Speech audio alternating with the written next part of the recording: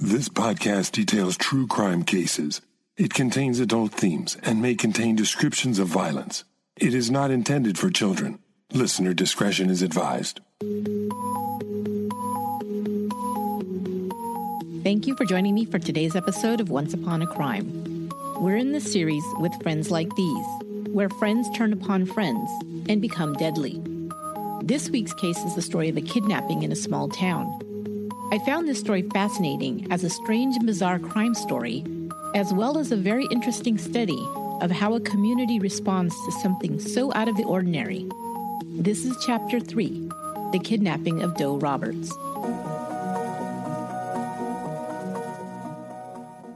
Eads, Tennessee is a small unincorporated town located 25 miles east of Memphis. The Mississippi River creates the border between Memphis, Tennessee, and West Memphis, Arkansas. 15 miles south of Eads lies the Mississippi border. Eads only boasts a population of between 5,000 and 6,000 residents. It lies in Shelby County, Tennessee, and in 1992, it was completely unincorporated. It had a post office, but no mayor, government, or police force of its own. Today, parts of Eads have been annexed to Memphis, with other parts still unincorporated. The United States Post Office was the only official government building in the entire community. Most community functions in Eads revolved around several small churches located in the county, as well as the Eads Civic Club. Alan Roberts and Martha Eudora Jones, who always went by the nickname Doe, were married in 1948 in Olive Branch, Mississippi. She was a waitress at the Rogers Cafeteria. Alan was a World War II vet, and after returning home, worked his way through college as a milk delivery man. In the 1950s, they were living in Ead and bought the Magnolia Grill. In 1961, they left the restaurant business and founded a successful chain of auto parts stores. They expanded the business to 6 stores. In the 1970s, they purchased a 150-acre farm in Eads and eventually built their home on it. Alan kept himself busy buying and selling land and developing properties around the county, while Doe was very active in the church and in volunteer work and spent a lot of time planting and gardening on their farm. They both enjoyed square dancing and spent several nights a week at the Eads Civic Center with their square dance group. Doe and Alan had a close and loving relationship. Many in the community knew them well and respected them. They attended Eads United Methodist Church and served on the board as well as several committees.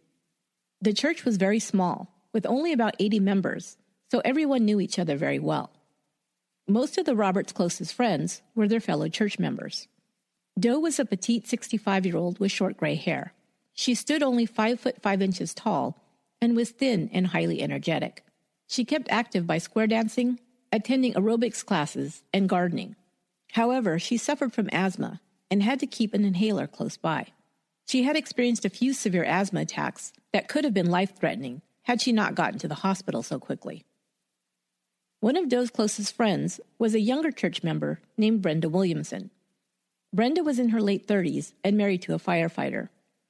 Doe and Brenda often sat together in church, and Brenda sometimes gave Doe rides to appointments or to go shopping. Doe had recently had cataract surgery and had stopped driving. Doe and Alan were both active in working to build up the membership of their church. They believed strongly in its future and had started a building fund for a new, larger sanctuary. They hoped that with new facilities, including space for a children's ministry, that it might attract more of the younger families buying homes in the county to join the church. They enlisted one of the church's younger couples, Karen and Carl Johnson, as well as a new member, Mike Coward, and their pastor, Jim DeBardelaban, to form a committee for this purpose. As well, they asked a longtime church member, Charles Lord, to join in this planning as well. Charles Lord was a retired comptroller for the Defense Depot in Memphis. He served as the church's finance chairman. Lord had been asked to oversee the church's finances due to his background in accounting, but he held such a tight rein over the budget that some members complained. Younger members, like Brenda Williamson, wanted to offer more activities for young people to attract new members, but Lord often rejected these suggestions, stating that the money needed to be saved for the building project. What good was a bigger building, some members pointed out, if the congregation rolls continued to dwindle? The subject led to some lively debates, during committee meetings. The building fund had grown to several $1,000s. Doe herself made the weekly deposits to the bank. On Wednesday, August 5th, Doe attended the church membership committee meeting. Karen Johnson, Pastor Jim, Charles Lord, and others were all in attendance. Alan Roberts did not attend that evening due to a scheduling conflict. The next night, Thursday, August 6th, Doe and Alan went to the Civic Club to dance with the Top Spinners, their square dancing group, like they did almost every Thursday evening. Right before they left the Civic Club, the phone at their home had rang, and Doe had answered it. A man who said he was from Indiana told her he'd been out to one of the houses Alan had listed for sale. He said his name was Sam Wagner. The house he was interested in was located on Orr Road, and the man said he wanted to make an appointment for the next morning at 10 a.m. to meet Alan to sign papers to purchase the house. Doe told Alan that the man had an odd Asian-sounding accent. Alan put it on his schedule to meet the man out at the property the following morning. Because of this, they didn't stay too late at the square dancing group, returning home and retiring to bed early.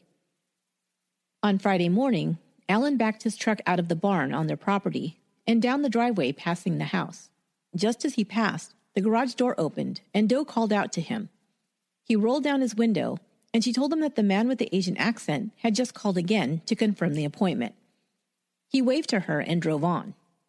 He would always regret that he had not kissed her or even said goodbye before driving away. When he reached the house on Orr Road, about a 20-minute drive from his home, Brenda Keith, Doe's niece, met him there.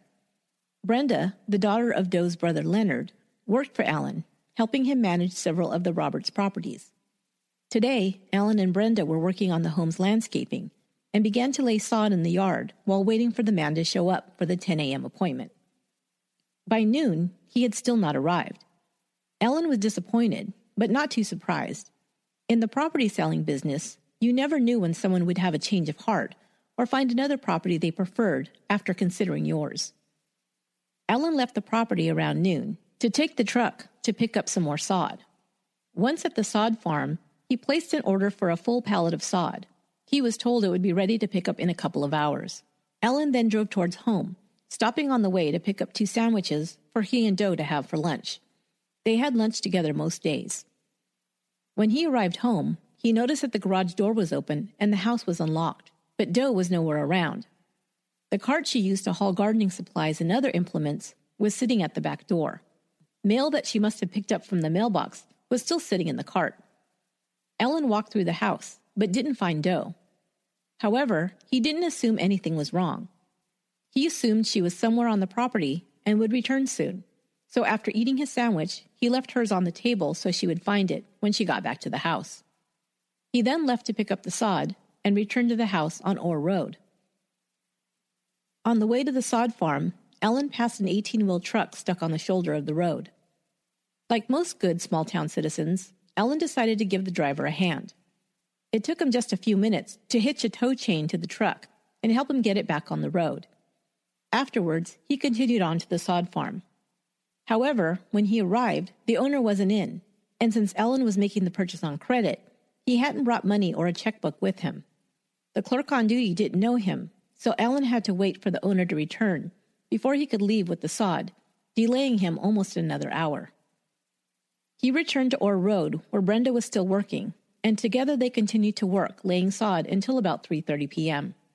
Alan finally arrived home about 4 p.m. The first thing he noticed when he pulled up the driveway was that the garage door was still open. He knew Doe never left the door open that long, and it concerned him. He walked up to the back door, pulling out his house key as he went, but he needn't have bothered. The back door was unlocked. As he passed through the kitchen, he froze. The sandwich he had left on the table for Doe was still sitting there untouched. Something was seriously wrong, Alan immediately thought.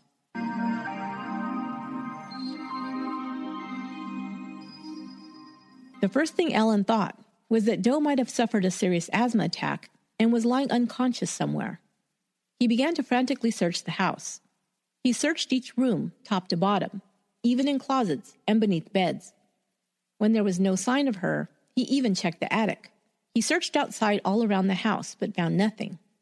He then searched the barn, but still, she was nowhere to be found. Becoming more and more frantic, Alan jumped into the golf cart that Doe used to drive around their 150-acre farm and began driving up and down the property, calling out to Doe. She could be lying somewhere unable to answer, he thought. He drove through the pasture, down to the pond, towards the fields, and through the pine trees. Still nothing. He headed back to the house. Maybe he'd missed a note she'd left. He searched every surface again, but there was no note. Although it was unlike her, maybe this time she forgot and had been picked up to run an errand with one of her friends. He began to make calls, hoping against hope it was just something this simple. He called Brenda Williamson, but she had not seen or talked to her that day. He continued to make calls, reaching another church member, Melinda Lancaster, as well as Charles Lord's wife, Sylvia. Neither had seen or heard from her. He pulled out the church directory and went down the list making calls. When that proved fruitless, he began calling family, including his sister Jean and Doe's nephew, William Paul Knox, to tell them that Doe was missing. He also called Brenda Keith, who came over immediately. The phone began to ring just as she arrived. It was just about 5 p.m. Alan answered the phone in the kitchen, while Brenda stood just feet away. The caller spoke with an odd Asian accent. His voice was high-pitched, and that, combined with the accent, made him difficult to understand. "Your wife with me," he began, as soon as Alan answered. "Unharmed.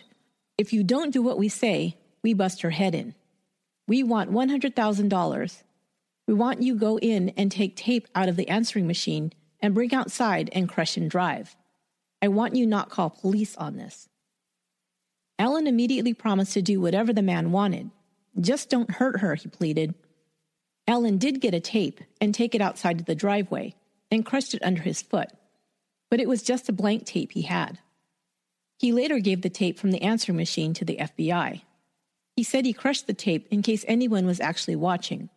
He didn't want to give the kidnapper any reason to harm Doe. But it didn't really matter, since the answering machine wasn't on record when the kidnapper called. He then immediately called Doe's nephew, Bill Simmons. Bill worked at one of their auto parts stores and had since he was a teen. He was very close to his Aunt Doe. He was very protective of her, and Ellen knew he'd do whatever he could to help. Bill was also a large man and very strong, which Ellen thought they might need. As well, Ellen trusted his nephew Bill completely. "They've taken her," he blurted out when he reached Bill by phone at the store. He told him what had happened, about Doe being missing and the ransom call. Bill said he would be right over. "You have to call the police, Uncle Alan," he instructed. Alan was afraid to call the police after the kidnapper's threats, but decided he needed their help to get his wife back, and so he made the call. However, he was afraid to do so from his house in case the kidnapper was monitoring him. He asked Bill to meet him at his friends the Williamsons' house.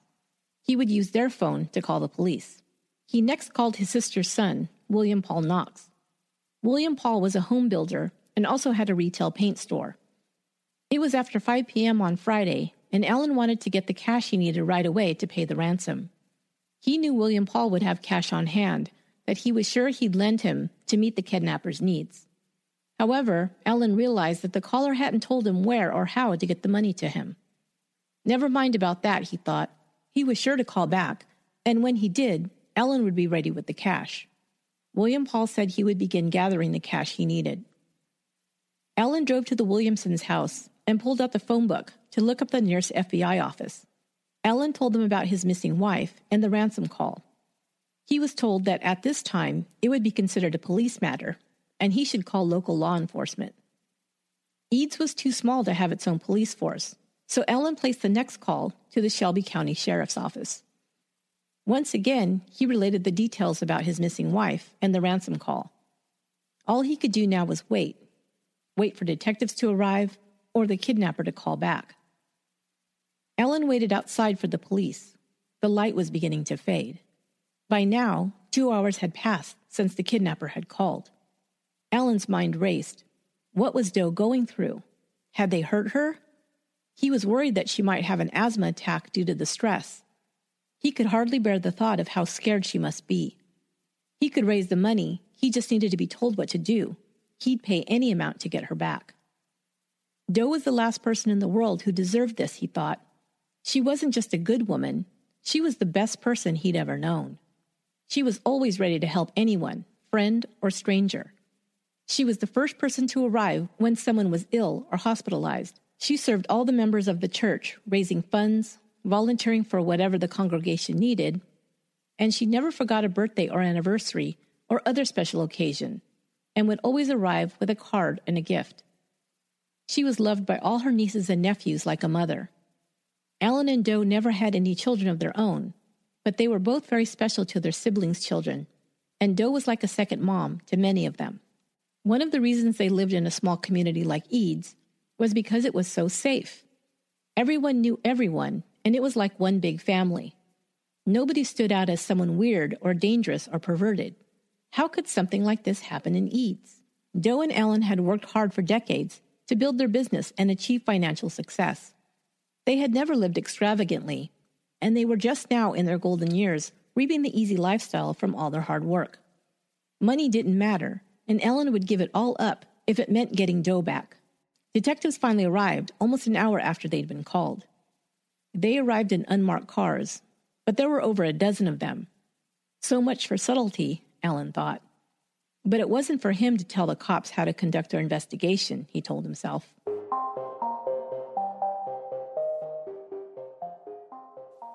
The detective who was first in charge was Inspector Ramona Swain.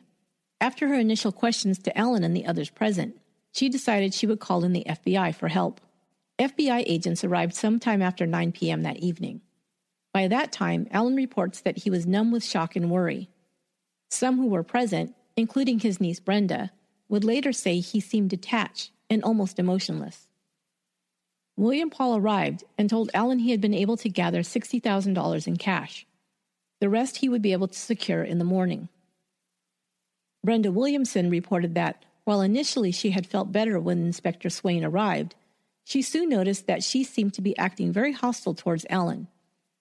She was obviously immediately suspicious of him, but since when the wife is the victim, the husband is often the first suspect, it was perhaps normal. Brenda would say that anyone who knew Alan and Doe as a couple would know that he would be the last person who would hurt her. He adored his wife, and it was plain to see that they were happy together. By midnight, no further communication had come from the kidnapper. The FBI arranged to install recording equipment to trace any calls that came into Alan's home. Doe's brother, Leonard Jones, took it upon himself to search for his sister. Someone had reported that they'd seen a white Winnebago, a large RV-type vehicle, earlier that day that hadn't been seen before in Eads. Leonard drove for miles, searching for this vehicle. By 1 a.m., police officers in a nearby town found a white Winnebago parked in a motel parking lot. To find out that they had been in Eads earlier in the day, having gotten lost on their vacation travels, and had made a U-turn in town to get back on the highway, going in the right direction. It had been a false alarm, and Doe was not being held captive in the RV. Back at Alan's house, agents questioned Alan until about 2:30 a.m. They then left, and Alan went up to his bedroom. Still feeling sick and numb, he prayed for God's guidance. After praying, he lay down on the bed and said he was surprised when the next morning he realized he'd fallen into a deep sleep. He awoke at his normal time.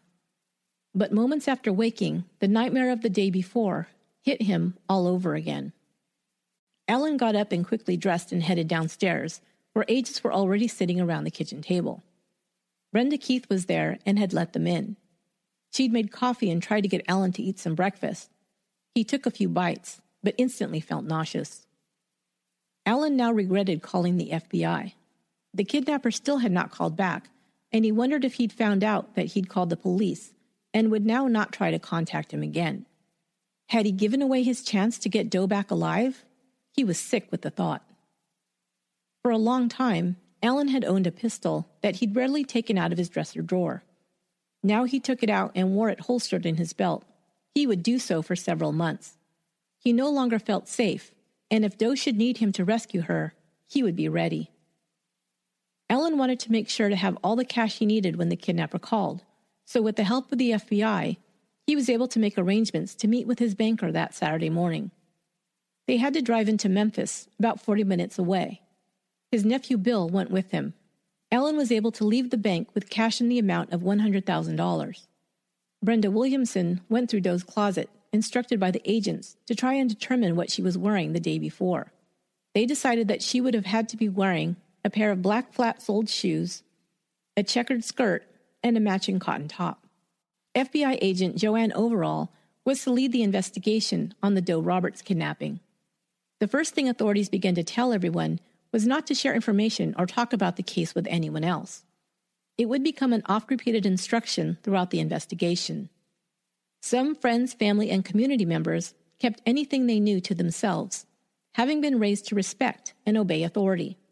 Some couldn't help sharing information with others, and gossip between them flowed freely. On Saturday, the FBI took over formal jurisdiction of the case. The reason for doing so, they explained, was because Eads was located so close to at least two other states, Mississippi and Arkansas. If there was any presumption that Doe Roberts might have been transported over state lines, the FBI would handle the case. The first question FBI agents would ask themselves was the same one Ellen was asking. Why hadn't the kidnapper called again? Agents knew that the typical kidnapping for ransom was singularly focused on securing the money. So why hadn't he called to make arrangements to collect the ransom? But Saturday passed with no word. With nothing else to do while they waited for the call, FBI agents began grilling Allen's friends and family members. Most agree that they seemed to be trying to build some kind of case against Allen as the perpetrator. His sister Wilhelmina, or Willie, was grilled on Saturday and says they seemed to be trying to trip her up, asking her the same questions about her family, and Allen over and over, but in different ways. She finally lost her temper when they went around in circles with her about her children's birth dates, accusing her of saying she'd given one date and then changed it when asked later. "I think I know my own kids' birthdays," she snapped at them, "and what does this have to do with anything? This is ridiculous." She refused to speak with them further. Later, Allen would say that Bill Simmons stayed close to him this entire time, and was arguably the person who was closest to both Doe and Allen and knew them the best. Not only was he like a son to his Aunt Doe, but he worked for them at one of their auto parts stores. He would know the most about his aunt, the relationship between his aunt and uncle, and even some of their financial information. However, neither the FBI agents or Inspector Swain ever questioned him. Doe had been taken on Friday, and only one call had come from the kidnapper that day. But the weekend passed with no further communication. On Monday, the media had got a hold of the story. Reporters began calling the house. The FBI had cautioned Allen not to make the kidnapping public, but that day he decided to make an announcement to the press. He hoped it might prod the kidnapper to call. "My name is Allen Roberts," he began. "My wife is Doe Roberts. We have been married for 44 years. We have no children, and my wife is my life. This past Friday morning, my wife, Doe Roberts, was abducted from our home. I have not been able to obtain her release. I have no way to communicate with whoever is holding her. Therefore, I am asking the news media to broadcast this plea. I make this plea for mercy and compassion from whoever is holding Doe to consider her medical condition. Doe has severe asthma, and if she doesn't receive daily medication, her life is in danger. I appeal for Doe's release so that she can receive the necessary medical treatment that can save her life. If Doe is released unharmed, I will meet any demand. I will do whatever is necessary to obtain Doe's release." The statement went out to all local media stations the following day, Tuesday, August 11th. The FBI's media coordinator, Ed Bradbury, went with Allen when he made his statement in front of reporters. "I don't think anyone could fake such physical and emotional distress," Bradbury said. "I sincerely believe that Mr. Roberts had nothing to do with his wife's kidnapping." 2 days later, with still no word from the kidnappers, Allen made another press statement. This time, again against the FBI's advice, he offered a $10,000 reward for information that would lead to Doe's return. The FBI was afraid that they would be flooded with crank phone calls. However, no one came forward with any new information. Many neighbors and friends of Allen and Doe began to criticize the investigation. Most thought that the focus was solely on Allen and that no resources were being put towards any other theories. Neighbors said they weren't even questioned until several days after Doe disappeared. By waiting so long to question people, it was believed that information might be forgotten, jeopardizing the investigation. Meanwhile, pastors in the local churches were telling their members not to speak about the case to anyone because gossip and false information would be picked up by the press. But some didn't think this advice would help in finding Doe. The authorities, including the FBI agents and sheriff's department, told people not to talk amongst themselves, and church leaders were telling them to keep quiet so that information didn't leak to those outside of the community. Some of the community members did begin to talk amongst themselves and compare notes. The pastor of the United Methodist Church, the church that the Roberts had been members of for over 2 decades, was not making himself available to his congregants through this terrible time, and some were becoming disillusioned. When he was called the very first day that Doe went missing and told the terrible news, the caller said that he simply responded, "Thank you for letting me know," and hung up. By mid-August, Doe Roberts had been missing for over a week, and the church members wanted to hold a prayer vigil for her. They approached Pastor Jim, but he told them he could not deal with it. So they contacted their former pastor, and he held the prayer vigil at the church on August 16th. The member who helped lead the vigil was Charles Lord. He spoke movingly of what a wonderful person Doe Roberts was. Charles Lord would step up as a lay pastor several times, taking over for Pastor Jim. A little over a week after the kidnapping with no leads, the FBI left Allen's house and returned to their central office. The media had also left. Willie, Allen's sister, was afraid people would stop looking for Doe and forget about her, so she led a campaign to tie yellow ribbons around trees and fences around the county to remind people that Doe was still out there somewhere. Allen had more posters made with the reward offer, and they were put up in every business in the county. He also paid to have it printed in local papers, hoping someone would come forward with any information. But summer turned to fall, and still no sign of Doe.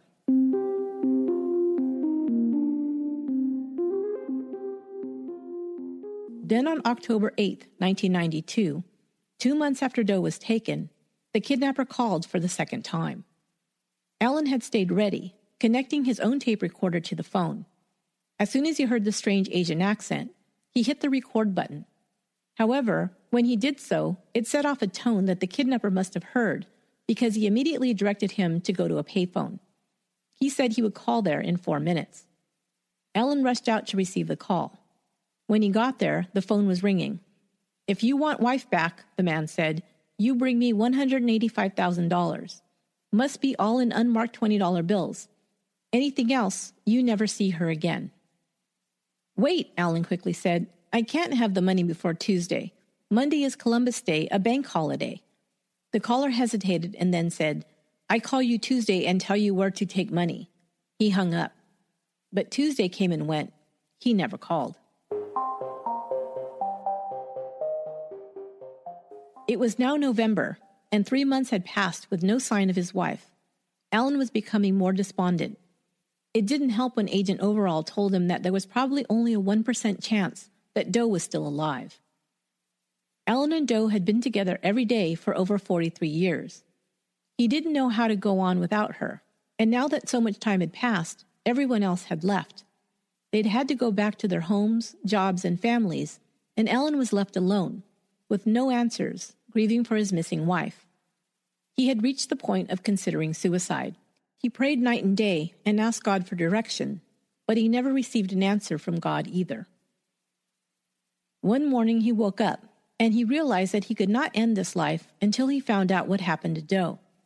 That was his only purpose now. But because his wife loved him so much and was such an unselfish person, he also knew that it would pain her that he was so unhappy. He heard her say, "Find a way to be happy, Allen." He thought about where he and Doe had been the happiest, and it occurred to him that it was when they were square dancing. He would go back to meeting with his square dance group. Maybe he could receive some support and friendship there. Of course, when Allen began square dancing again, 3 months after his wife had gone missing, some felt it was inappropriate. How could he be out dancing so soon, they said. Didn't he care that his wife was gone? Was he that cold-hearted? They didn't understand that grief and loneliness can cause a person to lose all hope. Perhaps this was the only way he could keep from falling into complete despair.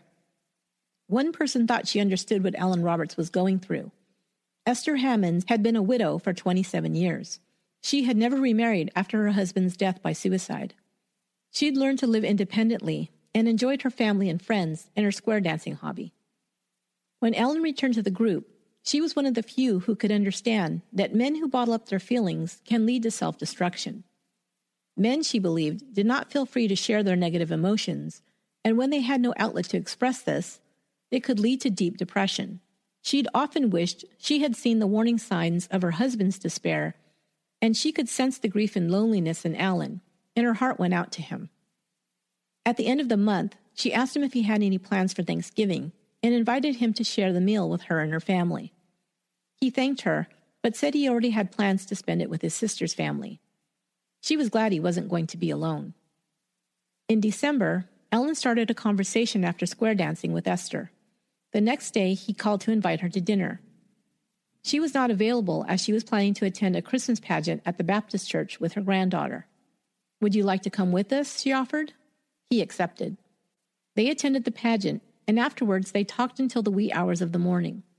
He kissed her goodnight, and she wasn't sure what it meant, but she liked him, and she could tell that it lifted a great weight off of him to have her companionship. He called her the next day and invited her to have dinner in a nearby town. As they were sitting and waiting for their meal, Ellen burst into tears. When he was able to compose himself, he talked about how lonely he'd been since Doe had been taken. She told him she didn't think it would be a good thing to be seen together. People would talk. He said he just needed someone to talk to. Esther realized that this was not about romance. This was a man grasping for a life preserver, anything to keep him from sinking forever. He needed her, and that felt good. She wanted to help him the way she hadn't been able to help her husband. They continued to see each other.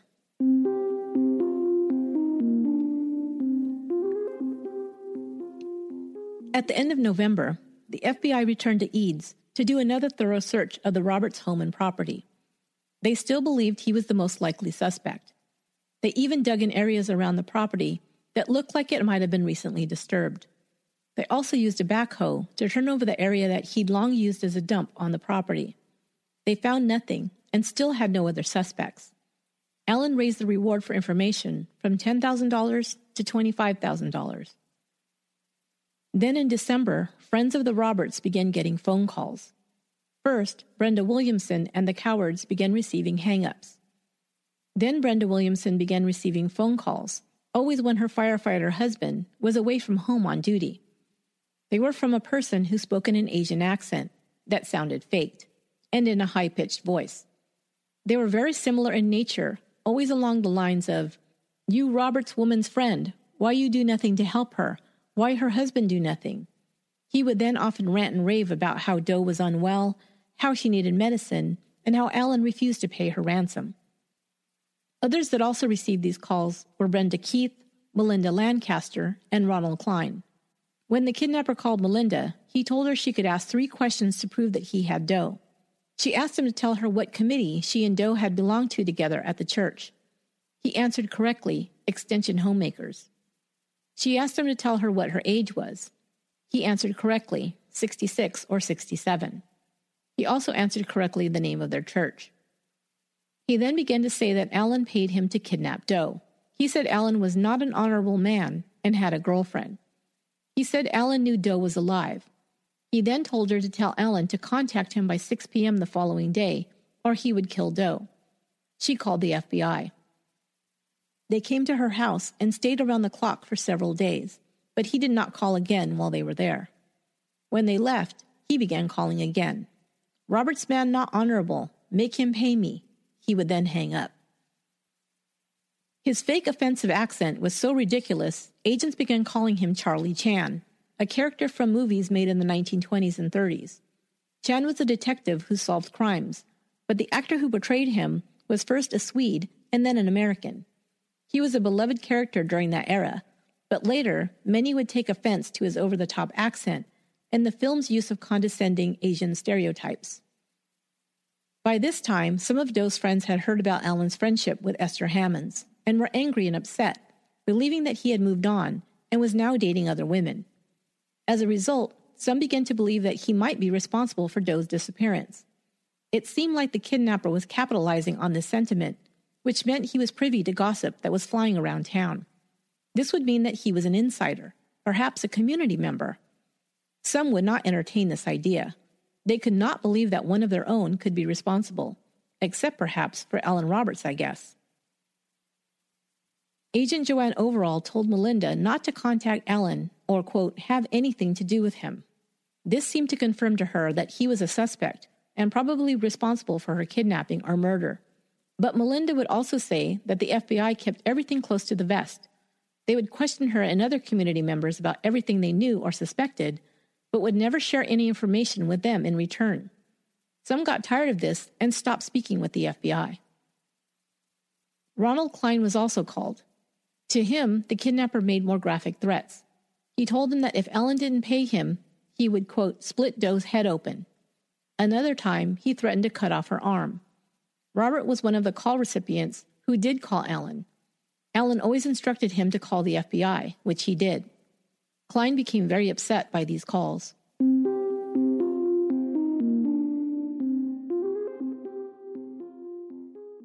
At the end of the year, Charles Lord began telling people at church that he was working closely with the FBI to find Doe.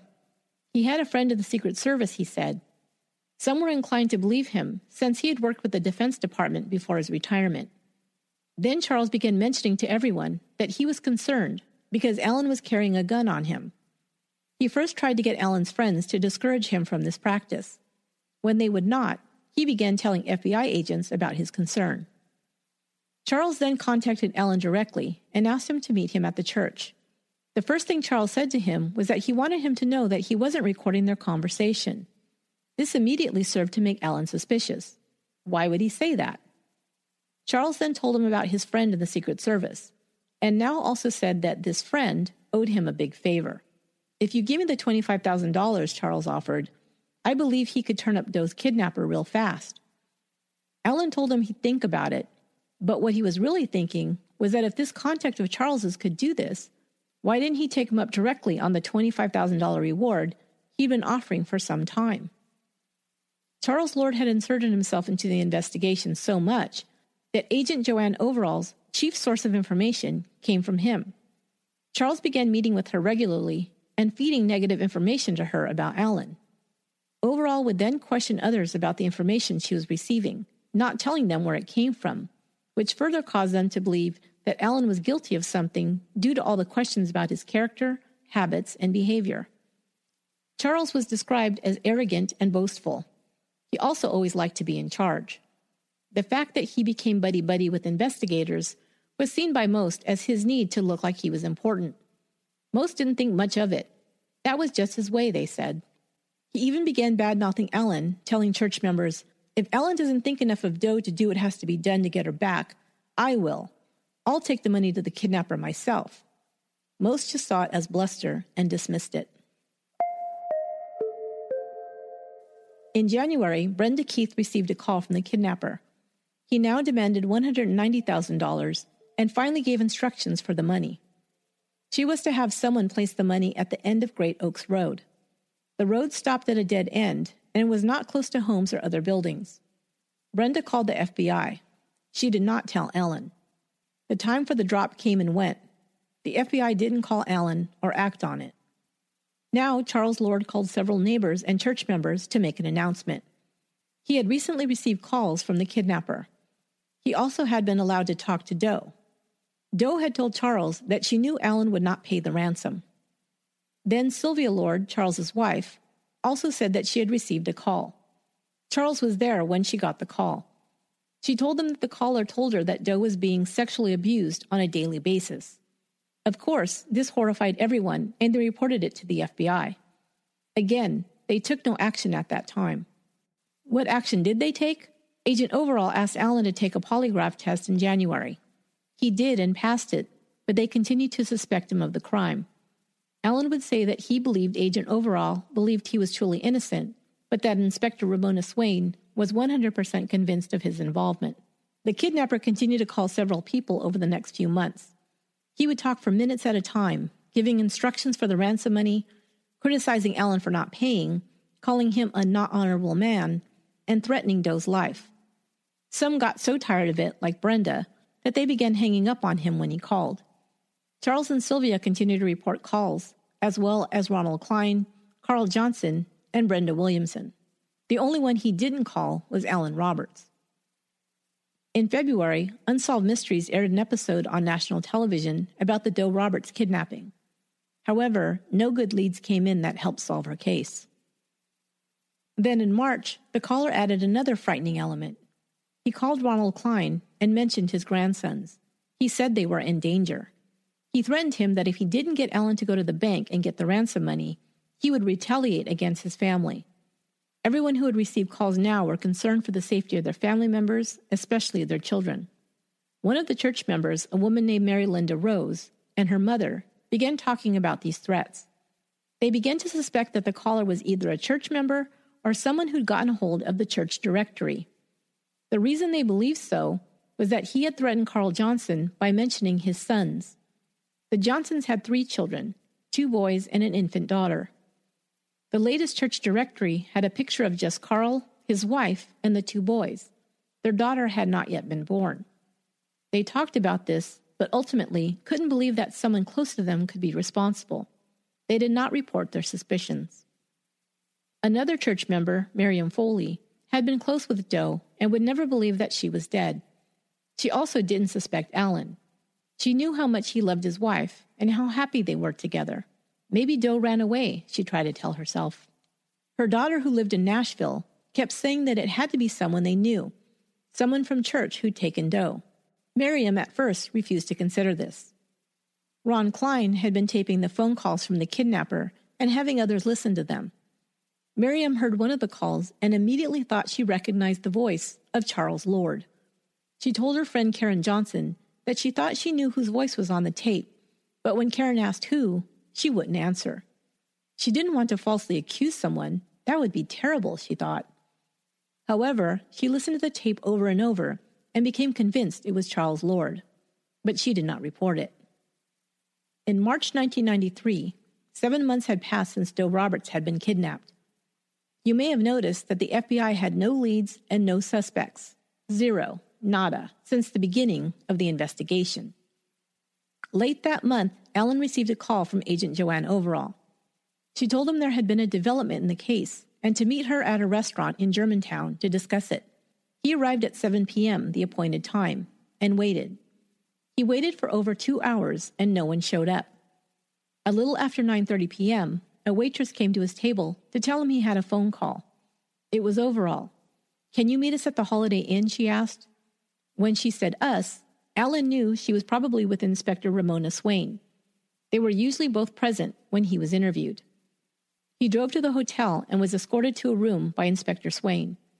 Joanne Overall was waiting inside. She explained that he had been brought there for more questioning. He told her he didn't understand why she would have him wait 3 hours drinking coffee at a diner just to have him drive to another location to be interrogated once again. They had been through this several times over the last 7 months, and his answers to their questions had never wavered. The investigators in the case were operating like the Keystone Cops, and Ellen was sick of it. They hadn't come up with any leads, were running around town chasing gossip when they were doing anything, and kept circling back to him as their only suspect, even though there was no evidence that he had been involved. He had even volunteered to take a polygraph test and passed twice. Now they brought up the same 2 reasons they always did as to why they were fixated on him as their suspect. Once again, Agent Overall laid out her reasons. Number 1, he was the last person to see Doe alive. That fact alone made him their prime suspect, she explained again. Yes, it was true he'd seen her last, except for whoever had taken her, and they still hadn't figured out who that was, Ellen told her. Second, she continued, case histories bore out the fact that 9 times out of 10 when a married woman went missing, the husband was responsible. That was the entirety of their case against Alan. Alan responded, "Doe was my wife and best friend for 44 years. What motive would I have to get rid of her? I loved her. What could I have possibly gained?" Ramona Swain then told him that they had recently been contacted by someone they believed was a reliable witness. This person swore that Alan was responsible for his wife's disappearance. They then said that they did a background check and found that once he had underpaid on his income taxes. A man who would cheat on his taxes might cheat on his wife, Swain theorized. Alan figured that she must be alluding to his relationship with Esther. They continued to question him, and the discussion kept going around in a circle. Finally, after 2 a.m., Alan finally said that if he wasn't under arrest, he was going home, and the interview ended.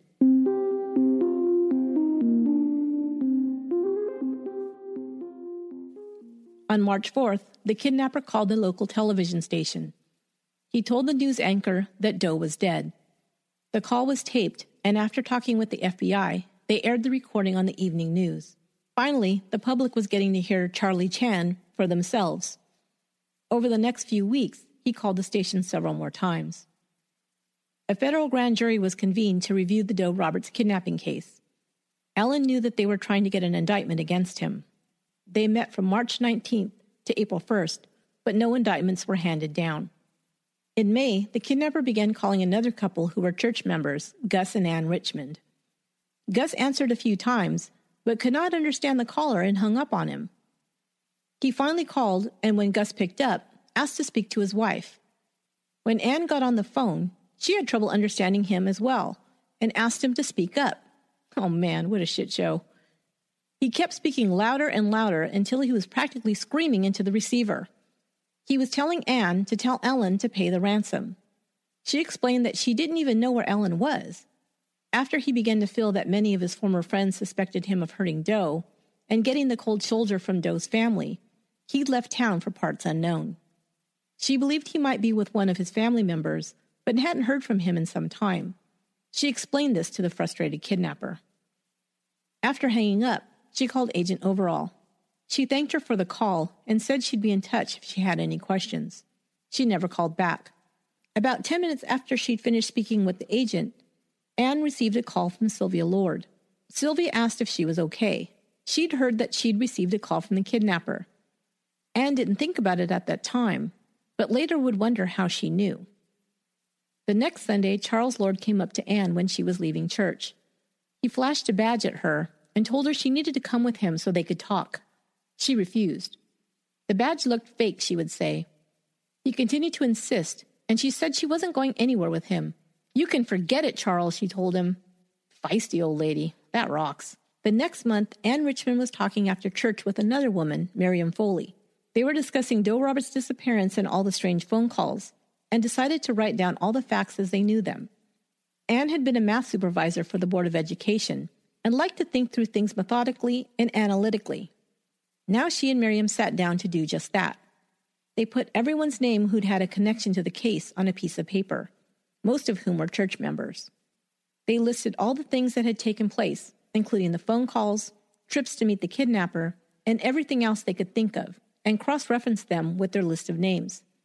They eliminated all the names of the people who could not be responsible for these events. At the end, only one name had an X in every category: Charles Lord. They couldn't believe it, or didn't want to. Miriam said that she wanted to take the paper home and show it to her husband to see what he thought.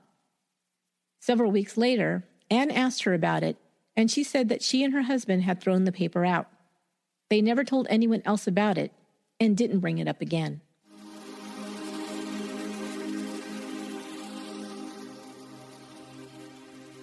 Doe's family had taped all the television news reports that had aired, including the recording of the calls from the kidnapper, and the reports Doe's family and friends had shared with reporters about the calls they had received. Now, one statement made William Paul, Doe's nephew, take notice. It was the report that Charles Lord had made, saying that he'd been able to speak to Doe herself during one of the kidnapper's calls. He said Doe told him that she needed his help because Ellen wouldn't pay the ransom. William Paul knew that if Doe needed help and couldn't get it from Ellen, she would never call Charles Lord. She would call one of her family members who she trusted. He knew in that moment that Charles was lying. He was convinced for the first time after that revelation that Charles must be the kidnapper. He spoke with the family, and they decided to set a trap to prove it. They decided to have Doe's sisters pay a visit to Charles Lord. They wanted to do two things. First, to let Charles know that they would pay the ransom, and second, to give him a phone number that he couldn't know about any other way, except by their having given it to him. When they arrived, they realized that Charles must have alerted the FBI agents about the meeting. Within moments, Joanne Overall and Ramona Swain arrived. Jewel, one of Doe's sisters, asked Charles when he had spoken to Doe. He said it was on January 3rd. She asked him what she'd said. He said that she told him that Alan wouldn't pay the ransom so she could come home. Jewel then told him if Alan wouldn't pay, then they would. Charles was pretty quiet, unusual for him. He answered her questions in short sentences. However, his wife Sylvia could not stop talking. She kept telling stories about all the things she and Doe had done together. She seemed nervous, and like she was trying to cover up this nervousness by talking way too much. After about 45 minutes, they walked outside to leave. Sylvia walked them to their car. She asked them for a phone number. Larry, Jewel's son, gave her his work number as well as his unlisted home phone number. The very next day, Jewel received a call from the kidnapper. He demanded $100,000 to return Doe. She was to go to a nearby motel and stay in the room, while her son Larry was to go to a phone located at the nearby mall. The kidnapper also called Larry at the unlisted home phone number they'd given to Sylvia. It was Tuesday, June 8, 1993. Doe Roberts had been missing for 10 months. William Paul and Larry planned to be at the mall at the appointed time. They did not tell Alan Roberts or report it to the FBI. Larry waited by the phone as he was instructed, but no one called. They waited for several hours and then left. While Larry was waiting at the mall, the kidnapper called Larry's wife at home. Now he instructed her to tell Larry to bring the money to the Days Inn hotel. He also said to bring medicine for Doe. She in bad shape. She need medicine, he said. He then gave her the following instructions. He gave her 4 names and phone numbers to call. They belonged to Ronald Klein, Carl Johnson, Charles Lord, and Tim Foley. They were to call each one of the numbers and ask the person what they knew about the Roberts woman. One would know, and from him, they'd find out how to get her back. 4 of Doe's male relatives, Larry, Uncle Leonard, Ray Dunn, and William Paul, arrived at the Days Inn Motel on Thursday, June 10th at 7 p.m. They had reserved 2 adjoining rooms. At 8 p.m., Larry placed the first phone call to Ronald Klein. Identifying himself as Doe's nephew, he asked him if he had any information about his aunt. He said he did not. Next, he called Carl Johnson, with the same results. He had no information and didn't know why his name would be put forward as someone who did. Next, he called Charles Lord at home. He said he was told that Charles might have information about Doe. Yes, I do, he answered, but he said he couldn't talk over the phone. His phone was bugged. He asked Larry where he was. He gave him his location, and Charles Lord said he'd be right over. When he arrived, he was tense and demanded to know if the FBI had been called and if the room was bugged. Larry answered no to both. He then asked if Larry had the money. When asked how he knew about the money, Charles became very defensive. Then he said that William Paul was not supposed to be there. The kidnapper had wanted only him and Larry's mother Jewel to be present. Again, Larry asked how he knew that. Charles then lost it and began stomping around, raising his voice. He then denied he'd said that Jewel was supposed to be there, although both men had clearly heard him say it just moments before. Charles said they had to go to another location and tried to get Larry to go with him. He refused. Charles became more adamant, and he and William Paul got into a shoving match. Charles's shirt tore, and William Paul's clothes were also in disarray. That's when Charles saw that William Paul had a gun holstered in his waistband. He looked scared. He still tried to persuade Larry to leave with him. I've got the money, Larry finally told him, but I'm not going anywhere with you. Charles then left. William Paul called Ramona Swain right after and asked her to meet him. He told her what had gone down at the hotel and explained how they'd trapped Charles and gotten proof that he was most likely the kidnapper and definitely the person making the ransom calls. She told him he was wrong. He finally convinced her to at least have the FBI check into Lord's finances. What they found made her finally see the light about Charles Lord. Lord had often spoken about an earth-moving business he ran. It was discovered that he'd taken loans out from a credit union using bulldozers as collateral. At the time of his retirement, the loans amounted to over $400,000. However, when they checked out the bulldozer serial numbers, they were found to be fake numbers. He appeared to be guilty of the federal crime of obtaining loans through false and fraudulent means. They then looked into his role on the church's finance committee. He had begun embezzling money from the church's accounts to try and cover his own debts. It was discovered that the church's scholarship fund, building fund, and certificates of deposit were all gone. All the accounts had been cleaned out. On August 27, 1993, Charles Lord was arrested for the kidnapping and murder of Doe Roberts. To avoid the state seeking the death penalty against him, Lord agreed to confess to the crime and lead authorities to Doe's body.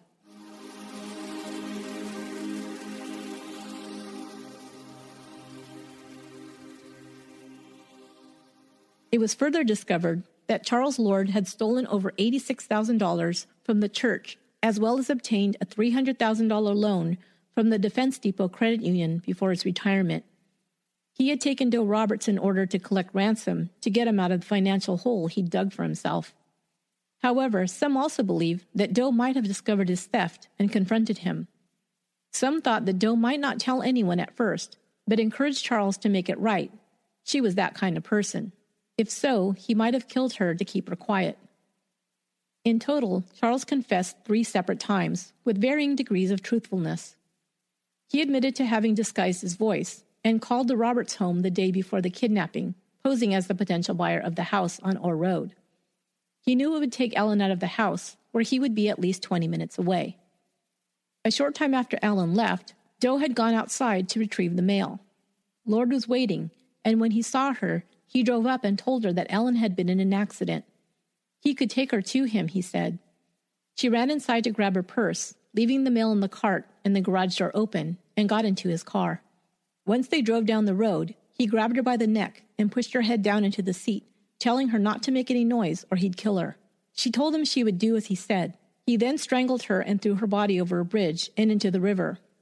Later that day, he called Ellen and demanded the ransom. Divers were called to try and retrieve her body from the muddy, murky waters of Wolf River. They combed the river beneath the Alex Spiller Bridge from 1:30 to 4:30 p.m. until a thunderstorm began. They began the search again the next day, but after another full day, it was determined that her body could not have been thrown in where Lord had confessed to dumping her. They began to interrogate him again, explaining that if he continued to lie to them, they would seek the death penalty. Finally, he told the whole story. After he drove away with her in his car, he hid her by holding her down, as he'd said. She asked him what he was doing, and he told her not to make another sound. She asked about Ellen, and he told her that there was nothing wrong with Ellen. He just needed to take her somewhere. He said she was quiet and compliant. Doe's family would believe this account. Lord continued to say throughout his interview that Doe didn't try to fight or yell or call attention to herself in any way. Her niece recalls that Doe and Ellen had once been robbed while working at one of their auto parts stores. Doe always told her that should anything like that ever happen, it was best to just agree to their demands and give them what they wanted. It was the best way to come out of that kind of situation alive, she'd said. Lord then drove her to his house. He had an apartment located above the garage that was detached from the house. He thought his wife was gone, but when he arrived, her car was in the garage, and he momentarily froze. She didn't come out or call to him, so he realized that she hadn't seen him arrive. He took Doe up the garage steps and into the apartment. He had prepared the apartment by placing a wooden high-back chair near the bed. He sat her in it and used prepared strips of rags to tie her arms and legs to the chair. He then secured a belt around her middle that held her in the chair. He put duct tape around her eyes, but didn't cover her mouth. He told her not to make any noise, or he'd use a gag. He knew she suffered from asthma, and this would probably terrify her. She agreed not to make any noise, so he didn't gag her. Interesting note, he duct taped her eyes. This possibly was because he didn't want her looking at him. She already knew where she was, so there was no reason to cover her eyes. Except he knew her, and she knew him, and it probably made him more aware of the horrible deed he was committing, and it bothered him that she was actually witnessing what he was doing to her. He continued to tell her not to make a sound. He didn't want to hurt her, but he'd have to if she yelled or screamed. She promised she wouldn't. I would imagine that the fact that someone she knew so well was doing this had to come as a huge shock to Doe. And because it was a shock, she was not thinking very clearly. If she was, she'd have to know that he could not let her escape with her life. How could he unless he wanted to get caught? She knew him. Did she really think he'd ask for a ransom? Her husband would pay it, and then he'd let her go home? There was no turning back once he took her away from her home. He had to know that he was going to kill her, and she must have been in too much shock or denial to believe that this was possible. Charles told her to stay quiet, and he went downstairs so as not to cause his wife to question why he was gone so long. He went in the house to tell her he was home and that he had some things to work on in the garage. She told him not to be too long, as she was preparing lunch. He then said he went back upstairs and forced Doe to swallow sleeping pills that he'd set aside. He also had some pain pills that he thought would knock her out for a while. He waited for about 15 minutes after he drugged her, and he said she began to pass out. He then went downstairs and had lunch with his wife. He returned less than 30 minutes later, and she was still knocked out. He then laid her on the bed and took all of her clothes off of her. He then cut all the metal off of her clothes, buttons from her skirt, metal fasteners from her bra, etc., because he planned to burn her clothes in his burn pile. She had brought her purse into the truck, and he retrieved it and also took anything out that he thought would not burn completely and placed them with the other items. He said she was still passed out and now naked. He continued to go back and forth from the house to the garage. About 2 p.m., she was starting to wake, and he forced her to take more pills. Around 5 p.m., he told his wife he had to go to the hardware store, and that's when he left to call Alan to demand the ransom. Later that night, he said he returned to the garage apartment. He thought he must have given her too many pills because she was in an almost comatose state. His wife went to bed, and he returned to the apartment and had sex with Doe while she was unconscious. Around midnight, he smothered her with a pillow, killing her. They had his confession, but they thought it was mostly bullshit. It was extremely unlikely that he was going to be able to keep her quiet for that many hours. And sleeping pills and pain pills might make her sleepy or groggy, but probably not comatose. What is more likely is that he killed her soon after taking her into the garage apartment. The fact that he admitted to raping her while she was in an almost comatose state makes me think that she was dead when he committed this act upon her. The FBI believed that the plan was all along to kill her and then try and trick Alan into paying a ransom. The proof of this was that he admitted to preparing a pit on his property to bury the body in. He had also purchased lime and concrete, lime to put over the body to decompose it faster, and concrete to cover the pit. That night he carried her body down the garage stairs to the pit. He then poured 2 sacks of lime over her and covered it with dirt and leaves. The next day he told his wife he was going out to work on the compost pile. He dug out the dirt and then poured a few bags of ready-mixed concrete in the pit and then covered that with the dirt and leaves. He thought that if anyone was to dig in that area and hit hard concrete, they would think it was a large rock and stop digging. He then took the metal from her clothing and the other items from her purse and drove around throwing out the items along various roads to get rid of them. He found about $150 in her purse and kept it. He said he didn't have any hatred or animosity towards Alan. He just chose his wife as the victim because Alan had money and could pay the ransom. He also said he had a great deal of respect for Doe. Once, when his wife was sick, he said, Doe had brought her hot soup for lunch.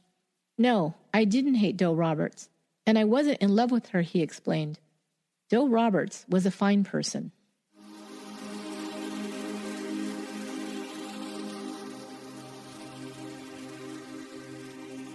The authorities did wonder how much Sylvia Lord knew about the disappearance and death of Doe Roberts, but in exchange for his confession, his lawyers had prosecutors agree not to seek charges against her. She was also not sought for the money her husband had embezzled. She continued to live in Eads and spoke to no one after her husband's arrest. She continued to support him and was in court when he pled guilty. She would later file for divorce, but only so the creditors he'd defrauded couldn't seize their marital property to pay for his debts. In the eyes of the law, it was not a true divorce, but a legal separation. In this way, she was also able to continue to receive his full government pension. She continued to visit him at the Turney Correctional Facility where he is incarcerated for life, for kidnapping, murder, and rape.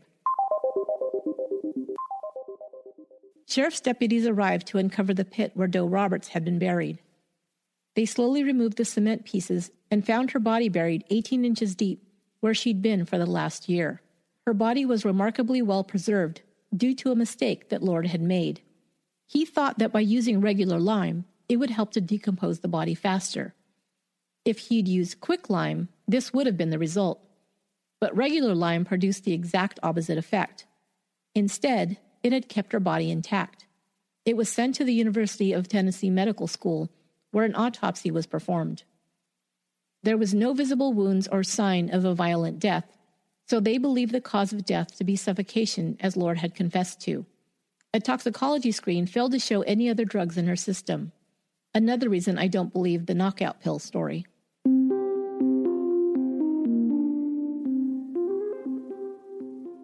Alan had stopped attending Eads Methodist Church and instead began attending a Baptist church with Esther. He resigned his church membership in Eads Methodist formally in September of 1993. He and Esther had grown close, but she reported that he still burst into tears whenever they visited a place that reminded him of his and Doe's time together. Because of this, and because many of his former friends had stopped talking to him when he was under suspicion, he decided to move away. He'd begun spending more time with her in a nearby town where her family lived, and decided to buy a plot of land there. He would build them a house, he promised. Doe was buried in Memorial Park Cemetery in Memphis, in a bright red casket that Alan picked out for her. He had it covered in red roses. Almost 500 people attended her funeral. Agent Joanne Overall was never convinced that Alan was guilty. However, Inspector Ramona Swain was, even after he passed 2 polygraphs and even after Charles Lord confessed and was convicted of the crime. She was awarded the Deputy of the Month Award from Shelby County for her, quote, sense of dedication and perseverance, and they said that it was because of her that the mystery was solved. Larry Knox, Doe's nephew, who was instrumental in trapping Lord into revealing that he was making the ransom calls, was awarded the $25,000 in reward money for information leading to Doe's recovery. Alan Roberts and Esther Hammond were married on May 26, 1994. They built their home on the 2-acre plot of land that he had purchased. 5 years into their marriage, he gave Esther a white Maltese puppy that she named Sugar, and she became a part of their little family. Alan Crawford Roberts died October 16, 2005, at the age of 78. He had 43 happy years married to Doe and 11 happy years married to Esther. He is buried next to his beloved wife, Doe, at Memorial Park Cemetery.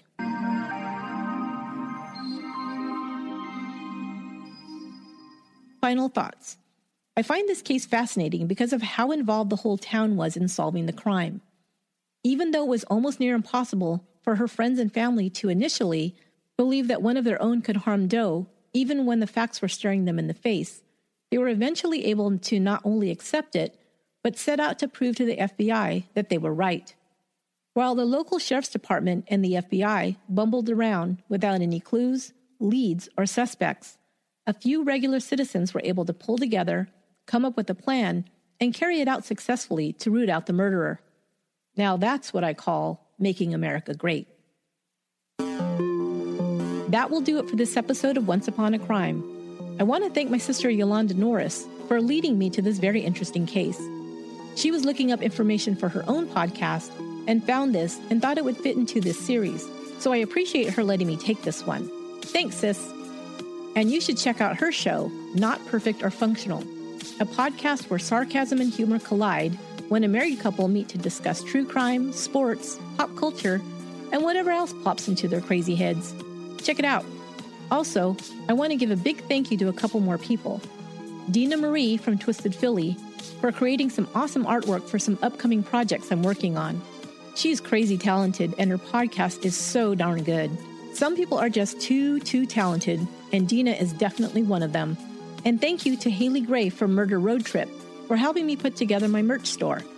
Products will be available to purchase soon, and I'll share those links on Facebook, Instagram, and Twitter. Haley rocks, and so does Murder Road Trip. Check out her adventures with her ever-present mascot, H.H. Gnomes, as well as a special guest each episode. Maybe even me in the future. And finally, a big thanks to all the new and continuing Patreon supporters. I want to especially thank all the other podcasters who become my supporters. It's so great how in the podcasting community, we all help each other out. Show them some love. Listen to these great podcasts, or if you already do, subscribe, rate, and review. Thank you to The Minds of Madness, Murder Road Trip, True Crime Fan Club, Generation Y, The Peripheral, Pleasing Terrors, California Dreaming, and The Fall Line. Once Upon a Crime is written, produced, and edited by me, Esther Ludlow. Until next time, be good to one another.